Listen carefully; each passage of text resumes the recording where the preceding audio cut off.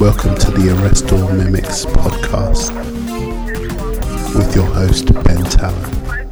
Guten Tag and welcome to Arrest All Mimics. My name is Ben Talon, I'm your host. This is the Original Thinking and Creative Innovation podcast. How are you all doing? I hope you're all well. I hope everybody's good. I hope everyone's getting creative. I hope everyone's not taking too many naps because that is the weather today. The studio freelance naps. And last minute tweaks. Yeah, different weather every week here in the studio at Arrest All Mimics.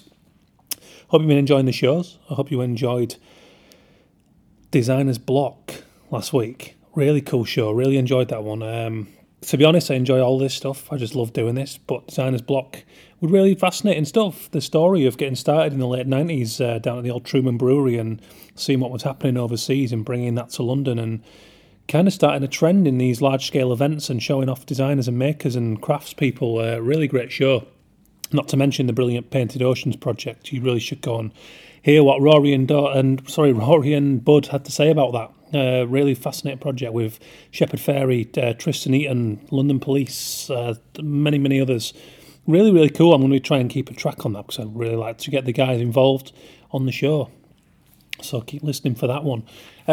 Quick shout out to the sponsors. Thank you, lovely sponsors, as ever. Printed.com. We'll start with Printed today because I never really do that. Printed.com, most recent sponsor on board, doing a great job of supporting the arts and providing you with awesome printed goods, over 90 different stocks, loads of different finishes, fully customisable user format, and very good customer service on the website. Go and check them out for any printed goods. Today's guest, Gordon Reid from Middle Boop. He uses print all the time. As you'll hear in his story, he started with Middle Boop being a bit of a music come art zine that he used to produce himself and distribute, not just to do the project, but to market himself to designers and as this excuse to get in there and get talking and meet the right people. So it just goes to show you that print is actually a great way to do that, a great inroad to hand over. Whether it's those business cards, Gordon's own promotional booklet that he gave me is his lovely kind of fold-out concertina brochure. Really cool. They've got a range of that kind of thing going on at printed.com, so check them out. Really cool stuff. Thanks to those guys. Heartinternet.co.uk providing you with all the hosting, SEO, digital tips, social media, all that cool stuff that we all have to do. Some days I love it, some days I hate it, but you've always got to do it to stay on the pulse these days. It's where you pick up your information, it's where you see your shared content, and it's where you put your own news out there. For this week's tip from Heart Internet, I've been doing my new website, and by the time this goes out, I'm hoping it's launched, but it's launching any time at the moment, the new official bentalon.com. And one of the things that I picked up on that I'm going to use as today's Heart Internet tip is just the basic stuff of linking through to all your channels from your website. It's kind of par for the course now, but you come across so many websites where people have not done that. I don't know whether it's because it's on a template or a sort of self-build site where there are restrictions, but I think it's absolutely I know it's absolutely imperative to have, whether it's your Pinterest, your Twitter, your Instagram, your LinkedIn, your CV, you've got to be able to click straight through to these things because people don't have everlasting patience on these websites and on the internet. It's a real kind of, there's no real attention spans anymore, and people have got to see what they need within seconds. So I think it's really important to have your socials in a really prominent position to click through to. So just keep that in mind. It's a really basic thing, but I see it so little, and people need to know where they can contact you directly. So make that very prominent, and that's thanks to Heart Internet. You find them at heartinternet.co.uk. And last but very much not least, my founding sponsor, Illustration Limited, who it would not be possible to be doing this show without. They help me get this show off the ground, and they provide you with a wonderful range of illustration, art direction, animation, live illustration, fashion illustration, you name it, they're really on it. Representing, I believe, over 200 of the world's best illustrators now. So go and check all their stuff out. Their blog's cool, their news section. Go and have a look at the portfolios, recently updated, really cool stuff. Illustrationweb.com. Go and have a look at those guys. Founding sponsors, ever loyal. So I hope you've all been making the most of the summer. It's been pretty sweaty in the studio. I've been working on a Premier League promo for the Tottenham versus Manchester City game coming up soon, and this goes out worldwide. It's a full animated thing, and the nice thing about this one is I've been paired up with a cool motion graphics guy who really knows his stuff. So that's going to be looking awesome. I hope you've all been doing some wonderful stuff, no matter what level you're at. Today's guest, Gordon Reid, Middle Boop, he's known as. Very popular face on the scene. I met Gordon down at D&AD Festival. Check back and listen to that show a few episodes ago. I went down there and I was just doing the rounds with my press pass and getting some interviews for this show, talking to Andy Sandos, talking to Annie Atkins, who works on the Grand Budapest Hotel on production design. And I bumped into Gordon quite late in the day, actually, just before Ralph Steadman's live studio tour was on the big screen. And we got chatting and we got along straight away, and Gordon's just one of those easy people that makes you laugh, and he's got a lot to say, and he's just an interesting character. And he worked for Versace Design. He was a head designer, design director, more to the point, at Versace, and working there at the creative agency and working as an art director too as part of that role, commissioning people, bringing people in on the right jobs. So Gordon started producing Middle Boop, which was a music kind of fanzine paired with art and design features in there. And he would go, as he'll tell us in the show, distributing that down Brick Lane in East London and just getting himself around after university. He didn't like the idea of walking straight into a job and being kind of farmed, so to speak, told what to do and taken away his creative direction. So he's going to tell us about that journey, and we're going to talk primarily about the difference between finding a set style and a real specialism. I think of people like Rod Hunter, who's been on the show, who's got a very distinct, isometric, beautiful style. I think of David Shrigley, who's got his real quirky line drawing, very naive kind of style, and you know exactly what David Shrigley does. But when I look at Gordon Reid's work, he does a real panorama of graphic design, art direction, illustration. There's a real kind of, it's not a jack of all because there's a nice underlying current throughout all of his work, which is important. But he's very versatile. So we're going to talk about that. We're going to talk about specialists and versatility and the journey to finding your own style and how that comes about and the ups and downs of both. So I hope this is a really useful conversation for people, especially if you're quite early in the game. It's very easy to lose track of where you're going with your work and end up with a bit of a washed out portfolio, no real direction. At the same time, it's easy to get stuck with thinking what you should be doing and sticking to this one style when, moreover, it's often going to pay off if you actually branch out a little bit and embrace other disciplines. So we're going to talk about all that stuff. We're going to talk about just getting into things, being a face on the scene, the social side of it, knowing people, and Gordon's going to tell us some great stories about that. He's got some very funny stories coming up here. He's a comedic guy and really makes me laugh all the time, and I think anyone that knows him will testify to that. He's a real character. So he's going to talk about all that. So it's a bit of a specialist show today, and we are going to look at the difference between the two. We're going to talk about his progression from Middle Boop to working for Versace, and now he finds himself on his own as a full freelancer. Gordon and I have worked on a couple of pitch briefs recently, and we've struck up a good little relationship, and we're going to talk about that, the power of the word of mouth, but also branding yourself and how you understand your own sensibility and what you offer to the client and grasping what other people see in your work and taking that a step further to stand out from the crowd. So it's a really important one, and I hope you enjoy what Gordon's got to say because he's a top fella. Go and check out his work as well. Really, really, really cool guy. So I hope you take a lot from the conversation. I headed up to Stoke Newington to his studio. He shares a studio with Charles Williams, who I'm hoping to get on the show before long too, who you can also check out. I did the Festival branding recently for anyone who saw that. His 3D type's really, really beautiful. And I think Gordon and Charles have worked together on a few briefs themselves. So, you find these nucleuses, these little pockets of common interests and crossed experiences going on.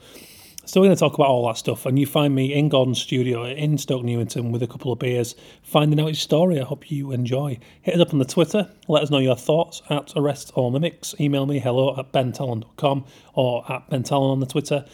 Want to hear your thoughts? Get me your show suggestions. Tell me if you need to be on the show and why. When I used to run the magazine, a music magazine and website and stuff, when I was first doing that, I did a lot of interviews myself, and just because I guess similar to your podcast, it's an amazing way of kind of meeting people. Yeah. And also kind of finding out what you've always wanted to find out from, whether it's bands or artists or creators or whatever. What was that then? What was the project? That was Middle Boop, the Middle Boop magazine. Oh, right, okay. I was going to ask you about it because I just met you at D&AD and then checked out your stuff, so I become aware of it.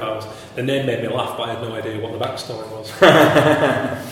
Well, the backstory to that was, that was kind of me kind of coming out of uni, 2007, 2008, the old recession kind of hitting pretty much. What a time to come out, actually. That was when the bubble burst, wasn't it? Yeah, it literally was, yeah. And it was such a shitter as well because obviously for many people more so than me, but it was that kind of situation where suddenly you're not going to get this 16 grand a year fucking junior design role because there weren't any going. People were really tightening the budgets, and some of the big boys were closing down, like Designers Republic were closing their doors, and John McFall's studio was shutting up. And it was kind of one of those things where at the time, I kind of knew already I didn't want to just go into a design role and just start like banging out fucking, web ads for, I don't know, like L'Oreal or something for an ad agency, because it just didn't really fill me with much joy. So I always wanted to do my own thing, and it was kind of at that time where I was sort of like, obviously there isn't much to do really apart from what I kind of want to do. Yeah. So I literally just got a day job working in a shop and started a zine first. I was doing zines for a while, the Middle Boot zine. And we got a couple of issues done and we're selling them around loads of galleries around Brick Lane and that sort of area, Red Church Street, which I walked down yesterday. None of them are there. Yeah. Not one of them have survived that. Really? Yeah, apart from Brick Lane Gallery, which was always a bit of a... Shit, that's interesting, like a complete wipeout. Yeah, everything's gone. You've got like J. Crew and like it's really kind of high-end fashion. But it's been a while since I walked down there, and we went for this kind of African art festival yesterday, like music and stuff. And I couldn't believe like all of it. I was just like, I had an exhibition there 2 years ago. Shit, yeah. Now it's a hairdresser selling men's haircuts for like £100. Wow. Supply and demand, I guess. £100 for a haircut. My girlfriend considered that a bargain, I'd vomit. Yeah.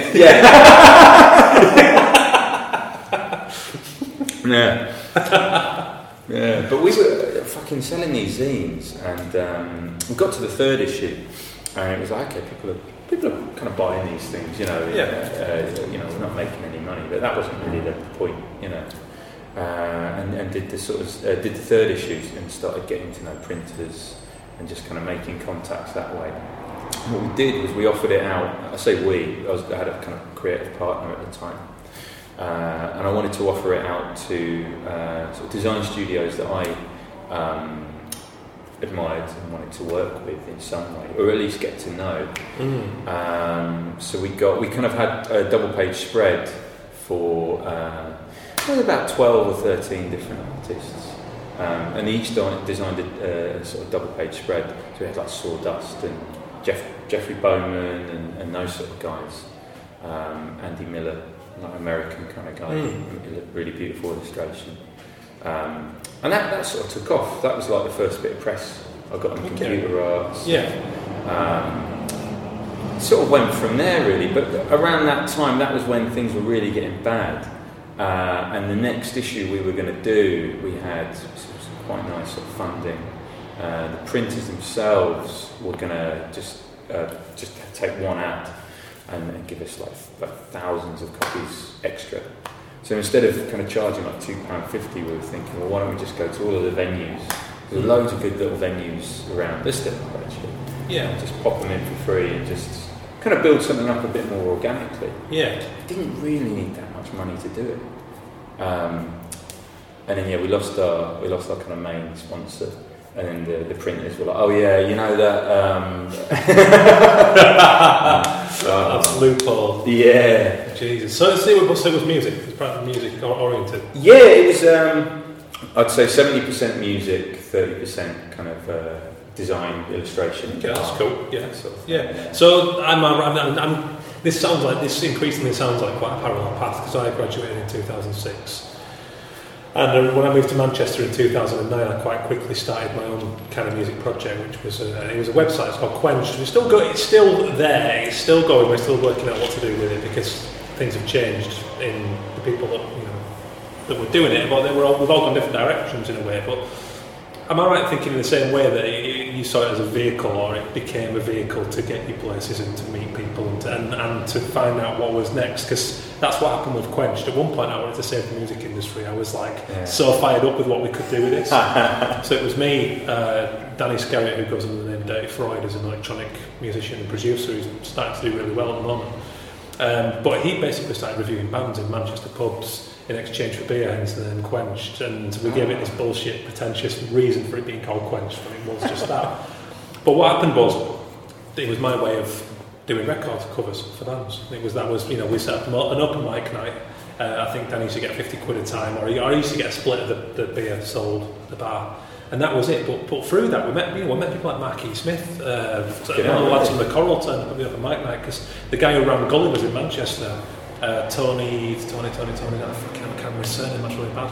Anyway, he knew everyone, he'd been in the industry 20 odd years, and just by us being there and getting pissed and putting on these open mic nights, people started turning up and word got around because you've got that small, community centre. Yeah. But the idea was, we wanted to work in the music industry, it was as simple as that. So we knew that Danny, he was a playwright at that point and doing all sorts in theatre, and I was an illustrator, so I knew that no one was going to come to us for these projects, so we had to create the vehicle ourselves.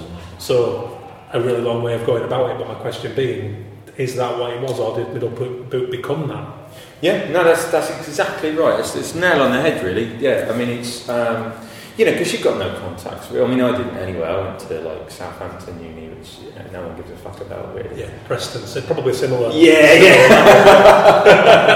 The Polytechnic. Yeah, former Polys. Yeah. And that was exactly right. Like we didn't know anyone, but I knew I wanted to do something. I've been inspired by. I just started going to this music festival called All Tomorrow's Parties, which is very sort of DIY festival. Kind of, they put them on at Butlins. Yeah. And you go down and see. You still see like the Fall actually played quite a few times. Oh yeah. Yeah, and all those sort of guys. And so I remember kind of coming away from that. Thinking, okay, because you'd meet people, because everyone stayed in the Butlins chalets. Yeah. So no one was kind of, you didn't have those sort of boundaries or borders that, you couldn't cross. So if you wanted to meet Marky Smith, you could just go up and chat to him, because he'd just be walking around and stuff. Yeah. And suddenly, for me, the kind of the switch was flicked a little bit, because it was like, well, actually, I can do this. Yeah. You know what I mean? Like, I can talk to these people. But I didn't have any contacts, so yeah, exactly that. Because as soon as you're offering that kind of outlet to small bands or even bigger bands, for an interview or a gig review or something like that, pretty much 9 times out of 10, if you can kind of push it in the right ways and sell it, then the PR team are going to be behind it, or the band might want to do it. Yeah. And that's it. And then you've got your contacts. That's the thing, isn't it? It's like, the whole thing with freelance is, like you say, you're out on your own, and it's like, right, now what? Suddenly, I found that I'd had 7 years of education, and suddenly I'm sat at a B&Q garden table in a bedroom in Preston calling it an office, and it's like completely uninspired. I just lost the motivation for it, lost the love of it. Only for 6 months or so, but I was sitting there trying to force myself to draw, and as you'll know, if you're not feeling it in this industry, the results don't they don't come. Yeah. It was difficult. So then I think it forces you, whether it's in a kind of way where you do it online or whatever, I don't know. But I always just found the people side of it way more fruitful, I suppose. And like you said, through hook or by crook, through a similar thing, by setting up these vehicles and pretending that I belonged, you end up belonging, because you're there and you're talking to people, and before you go, hang on a minute, I'm not out of place here. Yeah. Like you said. And people love that sort of stuff as well. People get behind it, the kind of grassroots sort of style of kind of promoting people for the right reasons, promoting young writers and artists, and whoever it is, getting people involved. There was definitely it sort of struck a chord with the design press, and and certainly with bands and labels and stuff. And I kind of wound that up. I wound the zines up years ago when we moved online. I wound the site up a couple of years ago. Yeah, about a year and a half ago now. Still got all of those contacts. And was it the sort of natural evolution process that you just felt like it had served a purpose, it was done? Pretty much. Yeah, pretty much. It was kind of like, because we'd grown the site it was quite astounding really. And we had about 100 contributors. Yeah. Writers. Wow, that's a number. Like writers and photographers. I thought we got to 13 and I was impressed. No, you fucking stopped at the right time, I think. But it just, I think, things changed because it was like it wasn't beneficial to me anymore, because I mean, I genuinely with managing. By that point, obviously, I was doing, all right in my own field in design and illustration and sort of art direction.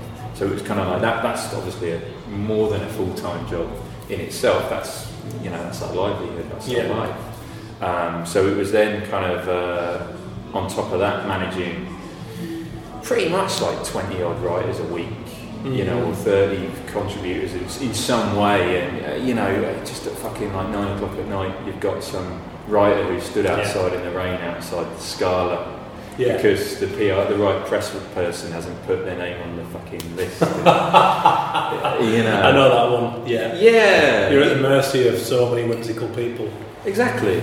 So I think that's right. Really. I mean, I took the job at Saatchi, and I kind of that was the sort of the more recent kind of life changer really, because it was like I was sort of saying, I had a couple of good music sort of projects on the go. Yeah. And it was very much cards on the table, sort of like, right, I'm not going to do these, whatever I had on there, sort of like, I don't know, fucking kebab menus or whatever I had to design. Yeah. I'm just going to focus on this. So the job at Saatchi, so what was that? Graphic design, art direction? Yeah, it was senior designer, and then it kind of merged into more of an art direction role as well. Yeah. It was only meant to be for 3 weeks. Yeah. And it was quite a funny one actually, because a friend of mine who worked there, which is isn't it always the way? Yeah. We worked together at Grey a few years before that. I did an HSBC campaign, quite a nice illustrated campaign. And what else did we do? It was quite big. Did quite a Volkswagen pitch. I think it was a Volkswagen pitch. I'd sort of contacted him when I had my last printed promo. Sent loads out, sent one out to him, and we kind of started chatting. And we had this meeting set up, and it was in between my friends, Band Mogwai. They did 2 gigs at the Roundhouse, about a year and a half ago. And I'd done all of their kind of merch and cool, love Mogwai. Yeah, that was a good job. Yeah.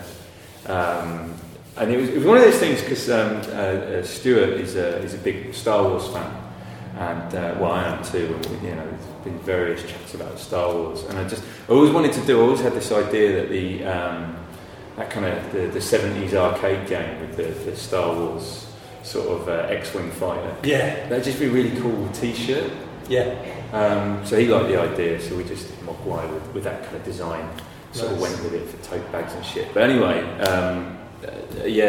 Didn't make the meeting. It's the first time I've ever missed a meeting. Yeah. And he phoned me up a couple of weeks later. Obviously, I sent him like a grovelling email. Oh, I'm so sorry. God, yeah, it's horrible. Yeah. And he's just like, you didn't meet that meeting, did you? I'm sorry, Kev, I'm really sorry. He goes, that's all right. Listen, do you want to come in and work? Okay. All right. And we just sort of ended up kind of building up a team there because things were sort of changing quite rapidly at that place. We kind of had the small print team, and we eventually merged with the digital team and kind of created quite a big sort of design studio. And it was basically when I took it on, I just cut a lot of things out. So I cut the website out, the Middle Boot site, because it becomes something that wasn't really much of a benefit to myself. It certainly wasn't financially beneficial. Yeah. I think the sort of joy of being able to be on a guest list for a gig. I was thinking, well, these bands I'm getting guest lists for probably really need that ticket money, and I'm just giving. I don't know. I kind of lost heart for it. I know the feeling. I mean, it was a very similar process. It served a great purpose. We had a lot of fun doing it, but there did come a point where it started to become more of frustration, and I think similar to what you said, it felt like something that was holding me back from. By this point, I'd gotten strong with my illustration, and the brand was there now, and I was working for bigger clients, and it was like this felt like a distraction to a degree. Yeah. So it was like you feel an attachment to it, but there comes a point I think you have to be ruthless and go. I've got to cut that if I want to move forward in that now. It's got me here, and now I have to have the courage to go see you later. Yeah, because it's kind of make or break with that sort of stuff, isn't it? Because it's like, well, do I scrap the illustration and do I go, right, I'm just going to really, really go gung-ho and get advertising for this thing? And guys like us, it's not what we want to do. No. It's not what I wanted to do. So I stopped blogging and I stopped returning emails for I was like, right, I'm going to do a week without it. Yeah. And if I miss it, I'll go back. But if I don't, then I'm done really, And it was the best decision. Yeah. Suddenly you've got 3 or 4 hours back from your working life. Yeah. And you're like, right, I'm actually being a lot more creative, and I'm not being distracted by this thing. Yeah, you remember why you got into it in the first place. It's a weird paradox, isn't it? Because you graduate, you got to uni because you love it and you want to do something you love. To get to that, you almost have to create this vehicle to get the right contacts and get there. So it's like an interim thing, isn't it? And I think we're lucky now with the sort of digital age. It's cheaper and easier, I guess, to start a vehicle, even though you've got more competition. It's like, Yeah, very much. But so that led you on to Saatchi then. So that must have been cool. Because what I'm really interested about is because I do see this kind of parallel path. But then we've got quite a different kind of resume, almost a different portfolio. I.e., you've got quite a broad range of skills. I mean, just looking at your portfolio, you seem to have a real wide range of stuff, which I guess is more characteristic of a designer. Yeah. Essentially, whereas I talk to illustration students and I go, you've got to find your thing. People need to know who you are and what you bring. Designers, it's like people need to know what you can do. So it's like. And I think people really wrestle with that issue of the whole distinct style or versatility. Yeah, very much so. Yeah, I mean, for me, it was always about building up a style, and just like an illustrator, because I kind of was an illustrator. I definitely don't class myself as one anymore, but that's definitely something that I'm never going to, the kind of ethos behind and the thought process behind myself as an illustrator is never going to change, and I still want that kind of style running through what I do. But you're right, it's one of those things where if that's what you want to do as an illustrator, then you've just got to I think hammer it out and just become known, like you say, for that thing. Yeah. Find your kind of mark that will make you unique, make you sellable to clients and things like that. And like yourself have done, and many have done. It's and I think I kind of did that for a while. And then it just got to that point where I was kind of like, well, I kind of want to do more. I kind of feel like, well, actually, what it was when I started branding a few years ago, and I had a couple of jobs that came in, quite nice, actually, that started as illustrative jobs. Yeah. For quite kind of dry clients. Like there was a recruitment brand, there was an app, like a lifestyle app, and who else was there? All sorts of people, but.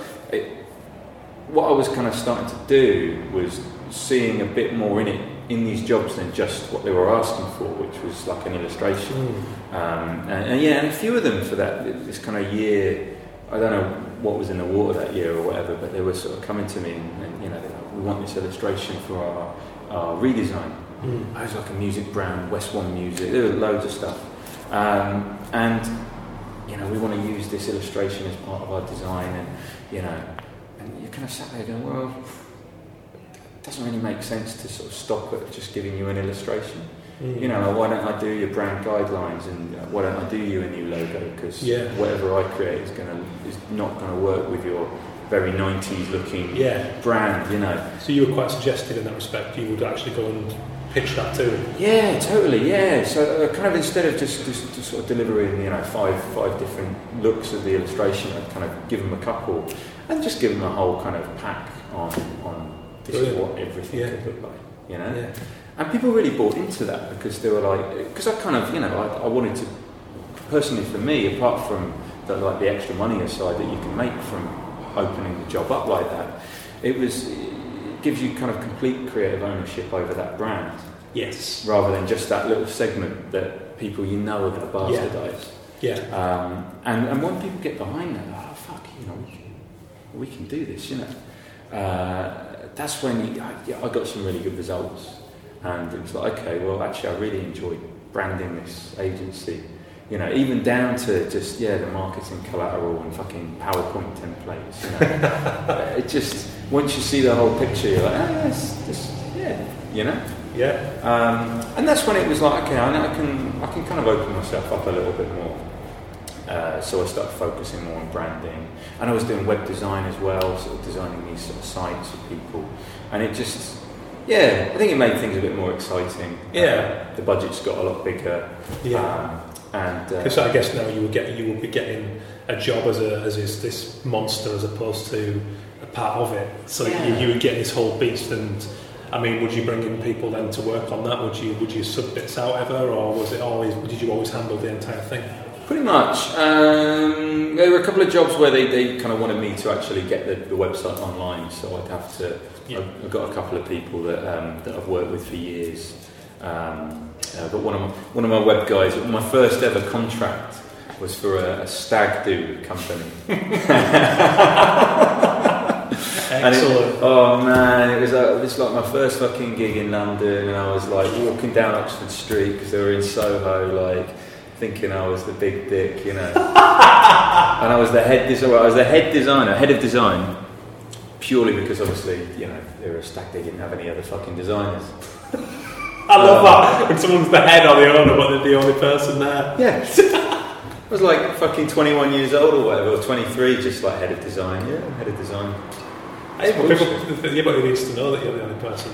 Smoke and mirrors, man. That's my argument, yeah. Yeah. Oh, that was fucking great. And what happened? What was happening in there? I had to... I got the job, and the guy phoned me up and he said, brilliant, start on fucking Monday, wherever. And he said, bring your computer, blah, blah, blah. And I was like, yeah, sure. What? Yeah, bring your computer up, we'll pay for a taxi, don't want you bringing your Mac on a train. And I'm thinking, this guy hasn't got a clue. I was still using a fucking Dell PC at the time. Well, yeah, brilliant. I'd done all these. I used to do tutorials for like various magazines, and I had to borrow my friend's Mac PowerBook to take all the screenshots because I didn't want them to think that I was doing screenshots on a fucking Windows.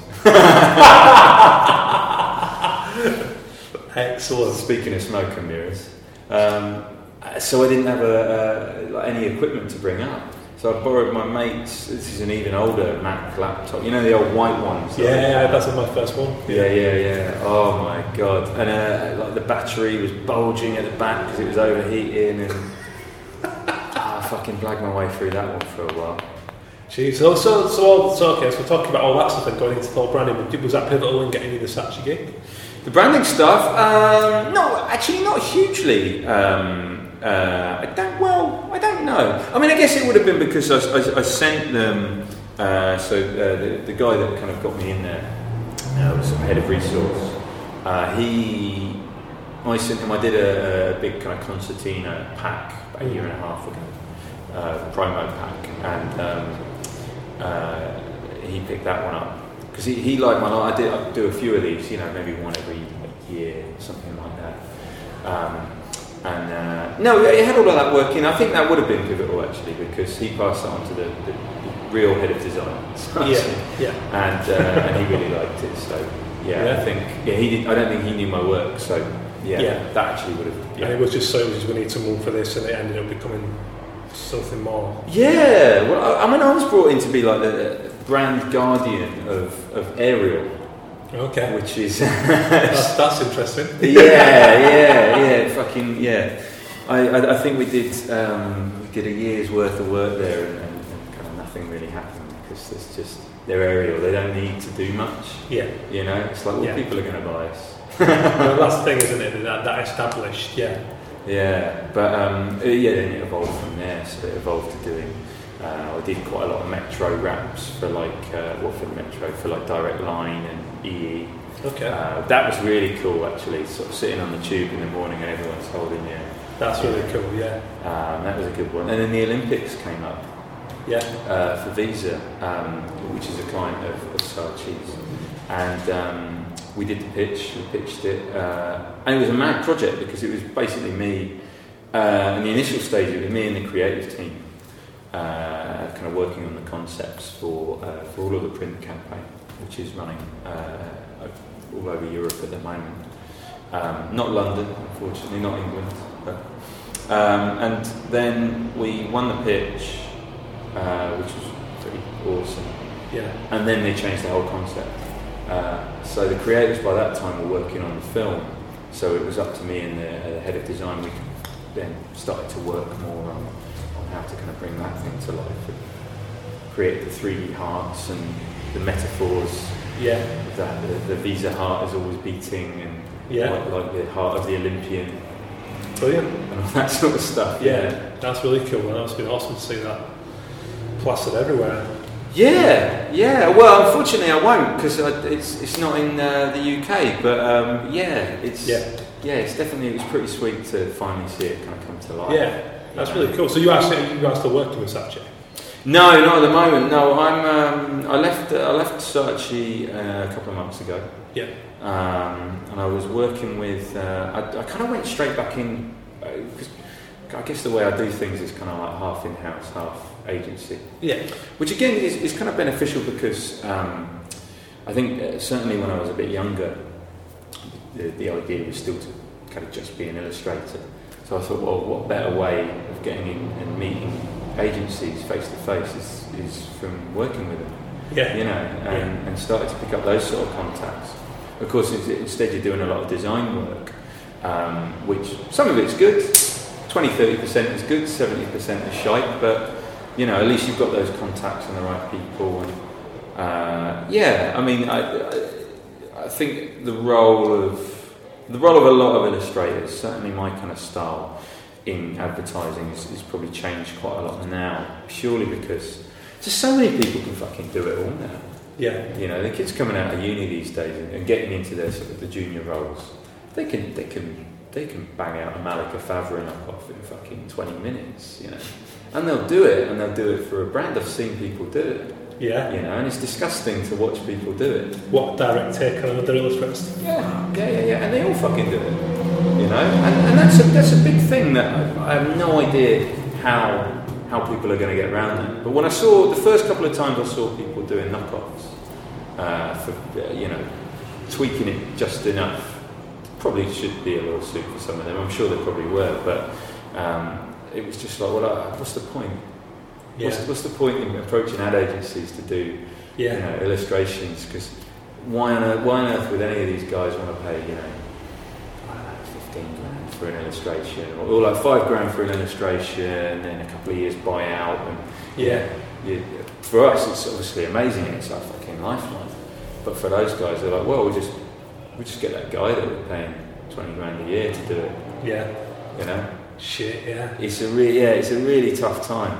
Yeah, and as we're seeing at the minute, it's happening with this whole stuff with Zara, and as we talked about, it's exactly. You know, you're seeing it, and you're seeing sadly more and more power with the corporates to strong arm to say fuck you, we've done it, but we can't stop it. Yeah, that's horrible. it's fucking terrible, man. And I don't know how we kind of take it back a little bit. You know, I don't know how we kind of you know, I mean.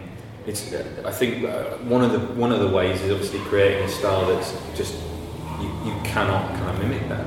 Yeah. You know, I mean, like Fab is a good choice. You know, there's tons of people, yourself included. You know. Yeah. Charles Williams, who I work with in my studio. You know, if anyone knocks that off, then there's going to be, you know, there's going to be a bit of a revolt. Yeah, that's the thing. Yeah. As we're seeing with the Zara case at the moment. Yeah, that's it, and there needs to be. I mean.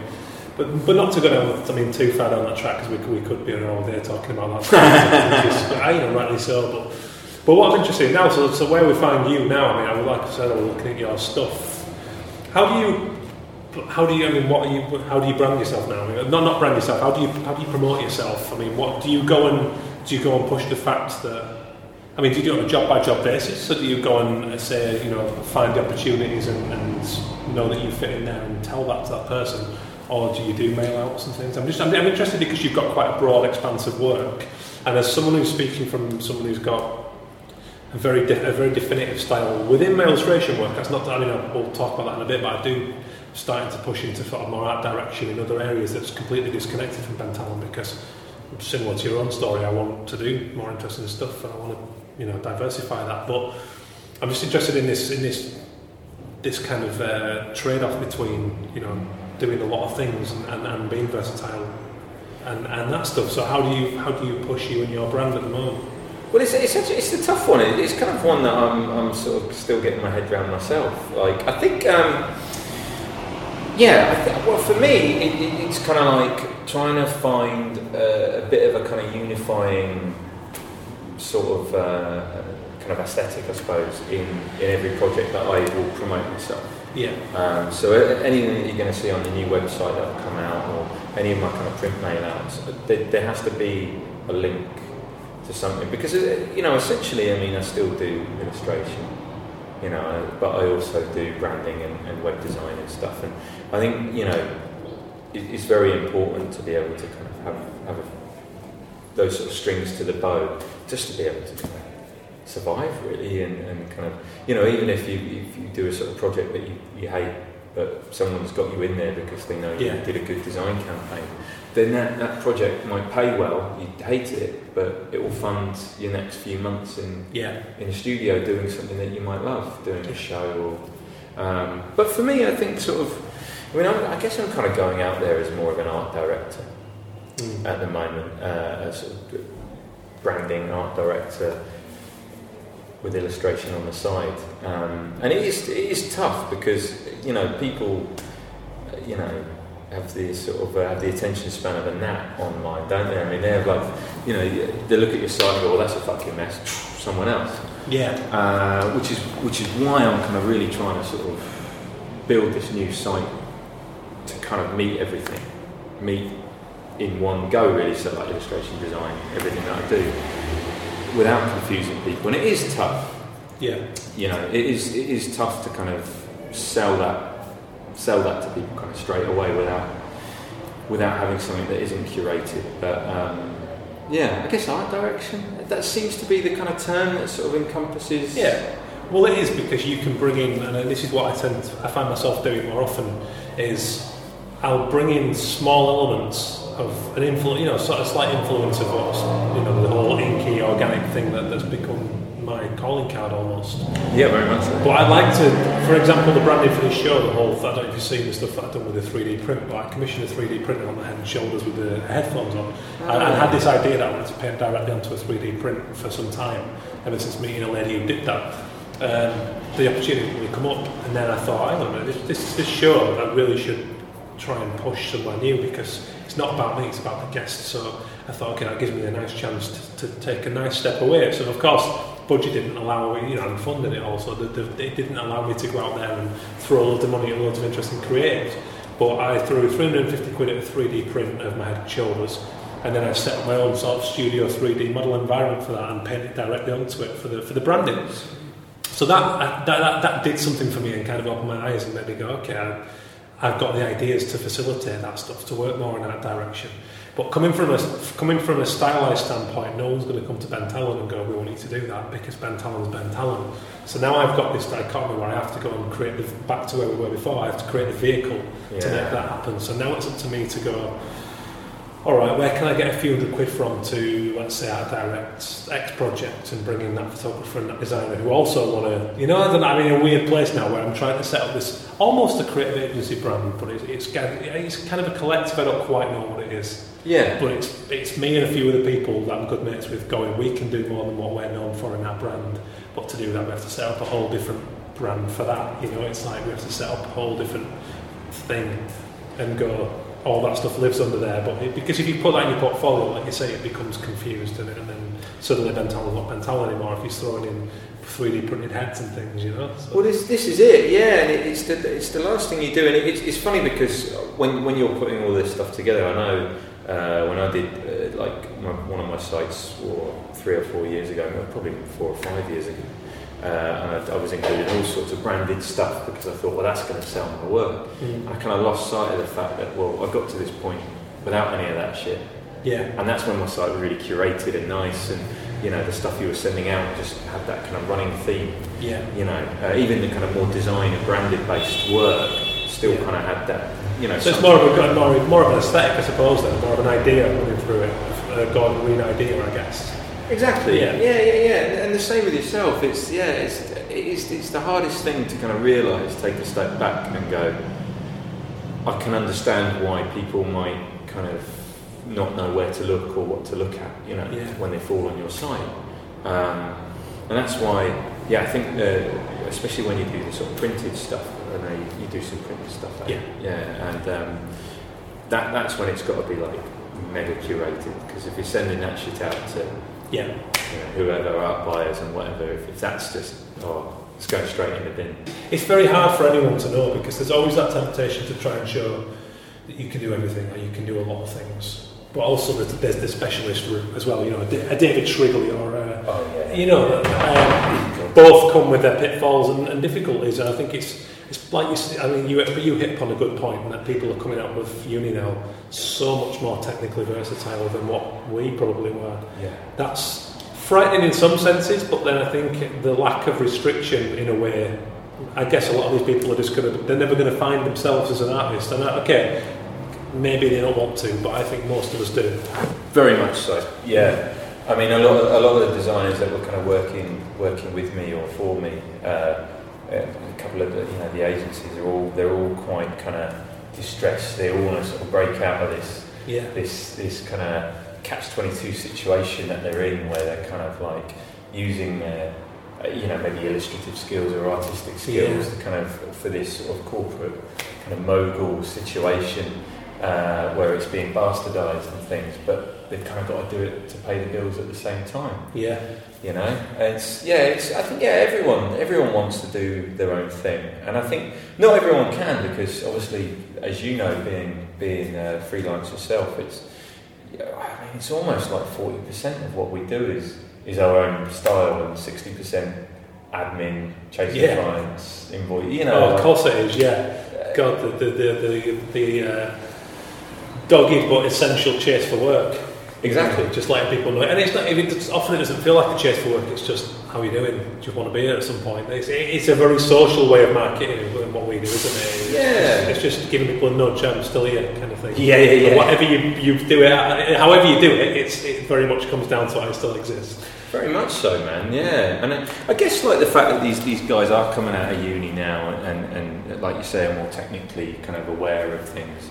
It's kind of more of a kick up the arse for us lot as well, Oh, huge. I was at New Designers the other week, and talk about rocket up the arse, a mix of, for this show I was chatting to a real wide range of people. I was talking to guys from Dundee, from the interactive design, real tech guys, way ahead of the curve, ridiculous stuff. But then I was on the illustration degree, and there was a guy who's the best drawer I've seen in years, coming out of Manchester Uni, and I was just like, right, okay, time to just refresh a little bit and take stock, and keep on at those personal ideas that I'm putting on the back shelf for the commercial gigs. And it's this ever ongoing juggling act, I think, of that, ideals and essentials, Yeah, that's exactly right. And it's it's one of those things, isn't it? Like, what we do, it's just like, how do you find time to kind of fit that all in? Well, that's the thing. I was kind of sort of to the point of this show. It's like, and I guess the point I was making about your brand being a more subtle way of impacting your personality on it. The way that I write, I'm doing a column for Design Week at the moment, and the book that come out the other year. The way that I write, the way that I talk on this show and my artwork are very similar. And that sounds a weird thing to say when you're talking about audio, words and pictures, but it's all got that a little rough around the edges, very organic, slight mistakes at all times. It's the best way. That's what's become the Ben Talon thing, that splashiness, the slightly unfinished feel, that carries throughout the way I talk and this, and it's like, that is a brand, and it's like, and it took me years to understand that actually, but that's, I thought because it wasn't covered in ink and paint, it couldn't be a Ben Talon thing, but actually the things that people buy into in my work, they transcend across a lot of different areas, so I think that's reflected in the way that I'm starting to diversify now. Yeah, well that's it, and that's kind of, it's still sort of nail on the head really, isn't it, because it's that style that you've built up, like you say, through all sorts of different mediums. So there is something that people can relate to when they see your work, whether it is that 3D printed head or or like some type for WWE, you're like, okay, I know that, I know where that's come from. And that's the thing. It's just having that kind of USP, and then being able to spread that kind of style over all sorts of different things. Because I mean, we're kind of the guinea pigs at the moment with social media and kind of how the world is going online and stuff like that. And I mean, print work's getting less and less. Digital's becoming a big thing. Well, it already is a big thing. There's all sorts of stuff going on at the moment, and all sorts of new ways that we can apply our work to. And it's quite an interesting time. But it's also something that you kind of, I think we all need to be aware of. And I think, I definitely think to kind of really survive as a freelancer, it's just kind of integral to kind of just sort of not turn your nose up at some things. Because I know illustrators that just do one thing. And fuck it, they love it, and they do one thing, and they do it well, and they do it again and again and again. But for like 70% of illustrators, maybe more, it's just not. It's not enough. You know what I mean? It's not enough to survive. I know it very well. I know it, and I think that for me that applies financially, but also creatively. I mean, I can't speak for everyone, because I know guys who've done the same style for years, and they absolutely love it, and they become such specialists that they're earning big money on ad campaigns and things. I mean, I guess Rod Hunt is a good example. He was on the show a little while back. Rod Hunt is Rod Hunt. You know that work when you see it. It's so unique, and the campaigns he's doing awesome, like top of the industry, I guess. But me personally, I think I guess I've got the same recognition of a brand, but I get very restless. I watch a good film and I think I want to be a director now. And I know thankfully I've been around long enough now to understand that isn't it. I can't just go and be that. I mean, you can be in that world. You can, like you did with Mill Boop, you can lever yourself into that world, and you can be an actor. You can work with the director, and you can bring your thing to that job. But there are ways of taking what you do into these different industries, especially now with technology. It's like we have the vehicles to do it quite cheaply, which is exciting. So just for me personally, like I said, the stability financially. I guess what I'm saying is, for example, Rod's work, right? The map stuff it's a very tangible thing. You know what you're going to get from Rod, and he does it absolutely brilliantly. He loves a good map, doesn't he, old Rod? He does. Better than anyone else, in my opinion. But then. It's like the man who turned down Blur, he said to me once. He told me that as well, The man he told me that, and I could have just pissed there.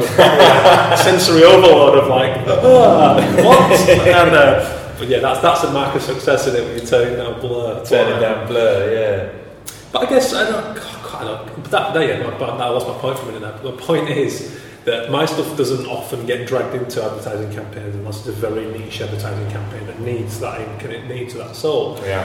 So to get the stability that I lack in that I don't often get the sort of big money jobs is that I've found myself doing this stuff and looking for sponsors and evolving in that way, and it's fucking weird. Like I don't know how I can put that in a digestible format for students. So I hope they'll listen to this and think, I just have to do me. I have to go out there and find what I want to do and make it happen. Whether it is creating a vehicle or whether it is applying for a job, I don't know. I suppose we have more ways of doing things now. Yeah, I mean, I've always found it harder. I mean, although I've worked with a lot of ad agencies, I've not done a lot of work that's kind of like I've been commissioned to do my own style. Obviously, Rod, he does all sorts of stuff with various people because it's just. Can't do what he does, and there's loads of people like that. But where was I going with this? I've kind of found that I think like to kind of look for work a bit more creatively is quite interesting as well, because it's quite easy, isn't it, to kind of go, I'll just hit up Wyden and Kennedy, I'll hit up their art buyer for because I do illustration and they're going to love that. It's like I mean, for a start, I think the role of the art buyer is becoming pretty redundant now. I don't think there are many art buyers left. It's a funny role. I've never quite got my head around it, actually. Yeah. It's kind of essentially just like being taken out for dinner, drinking lots of wine and having some very good contacts. But no, because it just, just look on the internet now, and people are realising, maybe we should not pay this art buyer this amount of money to do this thing, which is it's really bad for the art buying world. People who have worked in those jobs for years and years. It's also terrible for us because because suddenly you kind of need to be a bit more creative about who you contact. Yeah, it's kind of exciting as well, actually. It is. I mean, it's a horrible, cheesy thing to say, but I really like that expression. Pressure makes diamonds, and I think when I've been under stress or when I have hit a quiet spell, the results that come out the other end of that are often you're forced to kind of think laterally and adapt, and it's like that's when the true test comes. Yeah, definitely. I mean, so I guess so where we find you is. Would I be right in saying this is probably the first time you have just been you out there without attachment to any one thing or a company? For a while, yeah, definitely, yeah. I mean, I had about a year and a half when I first moved to London. See, that was a weird thing. When I first moved, I don't know what it was. Just a lot of friends of mine who, I guess, they just started to get into positions of power a little bit. They were all doing all sorts of stuff. Yeah, it's work from home. It's great. Yeah, pottering around Finsbury Park. And I had a great client. I had Freedom from Torture, who are an amazing charity. We do a lot of work for all sorts of people who've gone through really kind of quite horrendous things. And they were based in Finsbury Park as well.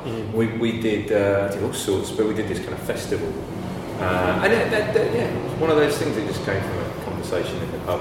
And my friend, also my housemate, who promotes gigs and festivals and stuff, he was getting involved. So he was like, well, do you want to do the artwork for it?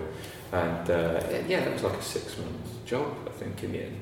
Because it was like a multi-venue festival. Yeah. So there was everything from we had 7 different posters, website, branding, all the kind of social media stuff. Yeah. And they took a real punt on me for that because they had an agency that they always work with for all of their stuff. And in fact, they had their pitch was just sending a load of Kate Moros's work. Really? And they showed me it. They were like, "Look, we've just been sent all this work." I was like, "It's not even."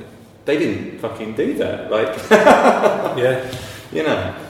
it's So I've kind of I've had quite a bit of time, sort of doing my own thing as well. But I think this is the first time for quite a while that it's just been me again. Which is good. I'm really excited because like I said, just sort of things have kind of been falling a little bit on my lap, and that is. Apart from when I first moved to London, that's like the first time that's happened. But this does happen, and would you agree that? I mean, to someone who's listening now who's coming out of uni, they might be like, falling in your lap. They might be going, "Lucky bastard!" I wish things had just fallen in my lap. But actually, it's all those years of being in pubs and being in coffee shops and having lunch with whoever and doing a good job and staying in touch. That's what makes things fall in your lap. Oh, completely. Yeah. Nothing falls in your lap for nothing. For giving nothing back. I mean, fuck. I did this talk. I remember. I couldn't believe it. It was like a panel discussion for London Design Festival. And it was promoting to kind of young people who are still in uni or just graduating. How to kind of get out there, your first steps. And I was saying, well, you've just got to just hammer on every fucking door. If you want it, if you've got the passion, people will pick up on that. Yeah. You feed off of the passion because those guys who are in those roles were that person however many years ago. Yeah. Because it's always... Of course they were. Yeah, I've been swamped with guys who've looked after me who didn't have to do what they've done, who've beyond a job, they've given me suggestions, or gone, you should try this, or check out this guy, or they put me in touch with another commissioning. And it makes you want to give that back, doesn't it? It makes you want to go, well, actually, if I'm ever in that position and someone comes knocking on my door and they've got something, I'll try and help them out. Yeah, exactly, man. That's exactly right. Just being all right with people, it's working hard, and it's being a face on the scene, isn't it? Just not being just don't be a cunt. That's it. And people are, people are. But it's, my God. I mean, none of this would have kind of fallen on my lap without years and years of, like you say, making sure you're in the right shows, just trying to find the right contacts, phoning them up, not being too afraid or too kind of above it to sort of pick up the phone rather than emailing. Yeah, you know, it's just a personal touch, like you said about printed stuff earlier, and I talked about this with Rod in depth. But I've just gone completely old school now. I've gone back to nice book designed, work with my missus as a graphic designer to lay it all out, sending it out with a handwritten letter, following up, checking it works. It's like you make people feel a bit more special, like you've handpicked them, you know? Yeah, the personal touch, man. Because it works in anything. I mean, I got my fucking phone case the other day from I got one of the Samsung phones, and I got a personal message from that. The guy's like, thanks so much for the support, and you really believe in that stuff. Yeah, absolutely. Yeah, God, it's essential and it's nice. There's too little of it now, I suppose. It's also throwaway. It really is nice to get something that you can hold. Yeah, that there's something that's tangible that you can have on your desk, and yeah.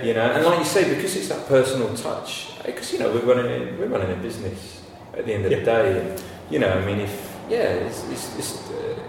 it's what you would expect. It's a service, isn't it? So, you'd expect that kind of level of service, and I think going to the sort of nth degree, to make someone feel special. So everyone knows if you're selling a promo, you're going to be sending it out to hundreds of people.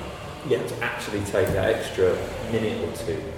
Like you say, write them a little note, and the follow-ups and stuff. It's like actually, I'm not just sending this out. I do want to work with you. Yeah, that's exactly it, isn't it? Yeah.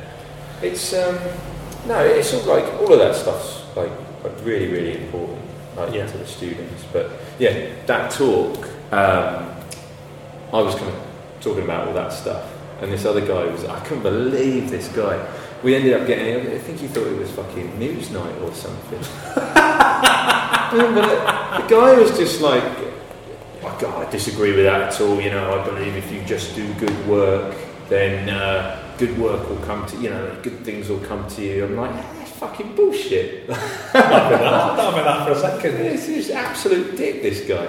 Question time. Prime Minister's question time. It was question time, yeah. It was prime time. So David Dimbleby was the bloody compare, yeah.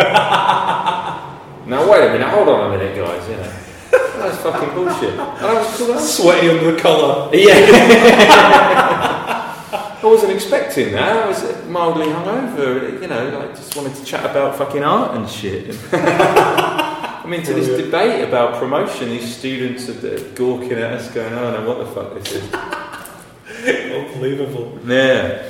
Right, so the last bit I was drop on people, Shark in the Tank section, I asked people to name a love and a hate, and very loosely within the creative spectrum, but it's a wide open question.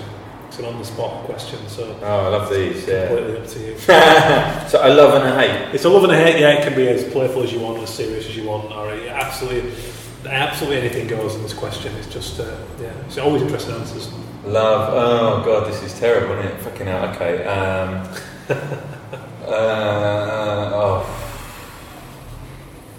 I love...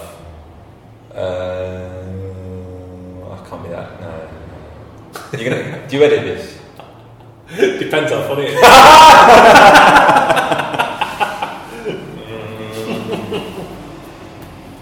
I don't know. What do I love at the moment? I don't fucking know. Actually, it's a terrible. The unknown. Yeah. What do I love? Fucking hell. I love. That's so bad, isn't it? What do people normally say for this thing? I've had a really wide range of responses from somebody said lighting in film, someone said New York. It's fucking a really broad expanse of answers, depending, What did Rod Hunt say? Maps? No, what did Rod say? I can't remember, that's terrible. It's because I hate my own voice, I don't always listen back to my podcast. Once I've edited it and I know it's good, it's gone, it's out. It's done. It's for everyone else's pleasure. Or dismay. Yeah, exactly, yeah. I don't know, what do I love? Well, I can't say New York as well, I do love New York, but... oh, fuck it, what do I love? I love London. That's ripping off someone else's answer, isn't it? Just tweaking it. A good person borrows. I love Crystal Palace. There you go. Nice. Yeah, they're my football team, and they're doing very well considering they've always been shy. And I live there. And you live there as well. And I'm hoping they're going to have some solutions to my fantasy team this year. But yeah, because they fucking didn't last season, did they? No, they didn't actually. No, only even Balassi was in the bin last year. Rubbish. Absolutely rubbish, yeah. Yeah, Crystal Palace. Crystal Palace are a love. And I've still yet to find many agency folk who actually support them. Yeah. Yeah, because they're one of those teams, right, that are kind of like, they're the... it's almost like, the only gay in the village thing. Little Britain. Little Britain, yeah, like... If you're a Palace fan, you don't want to... If you meet another one, people get like almost offended by it. They're like, oh, you're a Palace fan as well. Yeah, I'm like, yeah, this is great. Like, we can go to games together. This is fantastic. Like, what's your name? And they're like, oh, Steve. Yeah. See you later, mate. See you later. It's fucking mad. One of my best friends, he's the only Palace fan that we're actually kind of like, that we actually go to games and stuff. And he started on us when he fucking said he was. He's a Scottish lad. And he said, I'm a Palace fan, with this like smug grin, and I went, fuck off. Pushed him. And he's looking at me like completely gone, like, what? I'm like, oh shit, are you a Palace? Oh, fucking hell, sorry, man. That's brilliant. Yeah, it's mad. I've literally met one guy who's a Palace fan. In all the ages, I met loads of Charlton fans and Millwall, and I met a Millwall fan at one of the agencies I worked at. I swear that was the reason why I left so abruptly. Can't have a Palace fan. Can't have a fucking Palace fan. Especially now we're doing well. Remember that, students. Yeah, remember that. Yeah, exactly. No, Crystal Palace. Yeah, they're the ones. Yeah, and I met them. And I tell you what, I'm going to tell you this. This can go on the podcast. We went to the semi-final of the FA Cup, and we beat Watford, and we left Wembley, and we're trying to think of where to go for a beer, and my mate goes, the same mate I started on, goes, what about the Hilton over there? That's a bit nicer than the Riff Raff. There's like a bar. Okay, just go to the Hilton. So we get through the doors, and get in the lift with a load of American guys, really well dressed American guys, and we've just been bought out by an American sort of contingent. Sort of chatting to these guys. It turns out they were friends of this sort of contingent. Anyway, we get to the top of the lift, and we're greeted by a security guard straight away. He goes, can I help you, gentlemen? And they're all like, hey, we're here for the party, we're here for the after party, rah, rah, rah. So we're just like, oh, fuck it, we'll follow these guys, So we go around the corner, get to another security guard, and they go, how many of you are there? And we're like, 6. We let them all in, they stop us. And they've got a clipboard there with all the names on the list. And my friend, he's a tour manager, so he deals with lists and stuff all the time. And they go, so what's your name? And I swear to God, so it was like the tumbleweed moment, we didn't know what was going to go beyond this door anyway, but we're just like, and I waited for him to say the name, and he just went, Evans? David Evans? Oh no, he goes, Evans. And the guy goes, Evans. David Evans. We're like, yeah, Dave, yeah, that's it, yeah. So he lets us in. So we're at this rooftop bar in the Hilton, and we're fucking like free champagne. We're sat there going like, this is kind of alright, this is pretty good. This is enough, you know what I mean? And anyway, like basically, in walks Mark Bright and John Solarco, some of the old boys. And I'm sat there going, oh no, yeah, before that, I worked at an agency with Joel Ward, who's one of our defenders' girlfriend's wife actually now. And she turned up, and that's what I was saying to my mate, like, I think the Palace team are going to turn up. Like, this is getting a bit much. And yeah, the old boys are walking in. Like, this Mark Bright, this is like fucking, this is. And then yeah, seriously, like I was waiting for it to happen, and then in through the kind of back door of this bar, the whole Palace team, all the staff, Alan Pardew, the whole lot, we just like lost our shit. Brilliant. That's brilliant. Yeah. And David Evans not coming in. David Evans was not on the list after. Yeah. He was not invited. Ruined his night. Yeah. But hey, there's a lesson. There's a lesson in hustling for. I've done that. I mean, I'm not going to go on now, so I think I've told the stories before. But so many of those, especially in the music industry, of just kind of working on my feet to get backstage or whatever it was, and it just paying off. Whatever it and takes. It's not. I know that's not everyone's personality, but if you've got a bit of that in you, fucking use it. Seriously. Yeah, definitely, man. Yeah, whatever it takes. All right, well, I'm going to corner you with your hair then. So who do Palace fans hate? Wimbledon. Wimbledon, no. Yeah, we should do. Yeah, the Palace fans. We hate Brighton fans. Believe it or not. Do you? There's a huge rivalry between Brighton and Palace, and it goes back to two managers who were kind of having a go at each other in, I think, the 60s, and it's just become this thing. Because no one knows why. Like, everyone's like, oh yeah, because I suppose you're quite close. Well, I know we're not fucking close. Brilliant. Yeah, so Brighton are the team that we kind of hate. So that when we beat them in the semi-finals to get promoted eventually, that was quite a moment. Yeah. Beautiful.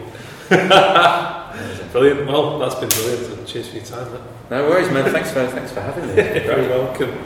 I love Gordon's little rant there at the end about Crystal Palace. I probably should have edited that out, but there's so much on this show that I think I probably should if I was following like the sort of tech school, the audio professional book of whatever. I would probably be told to cut that out, but it just makes me laugh, so I leave it in, and I hope it makes you laugh. Tell me if that's not the case, and I'm talking bollocks, and I'll look at this stuff in the future.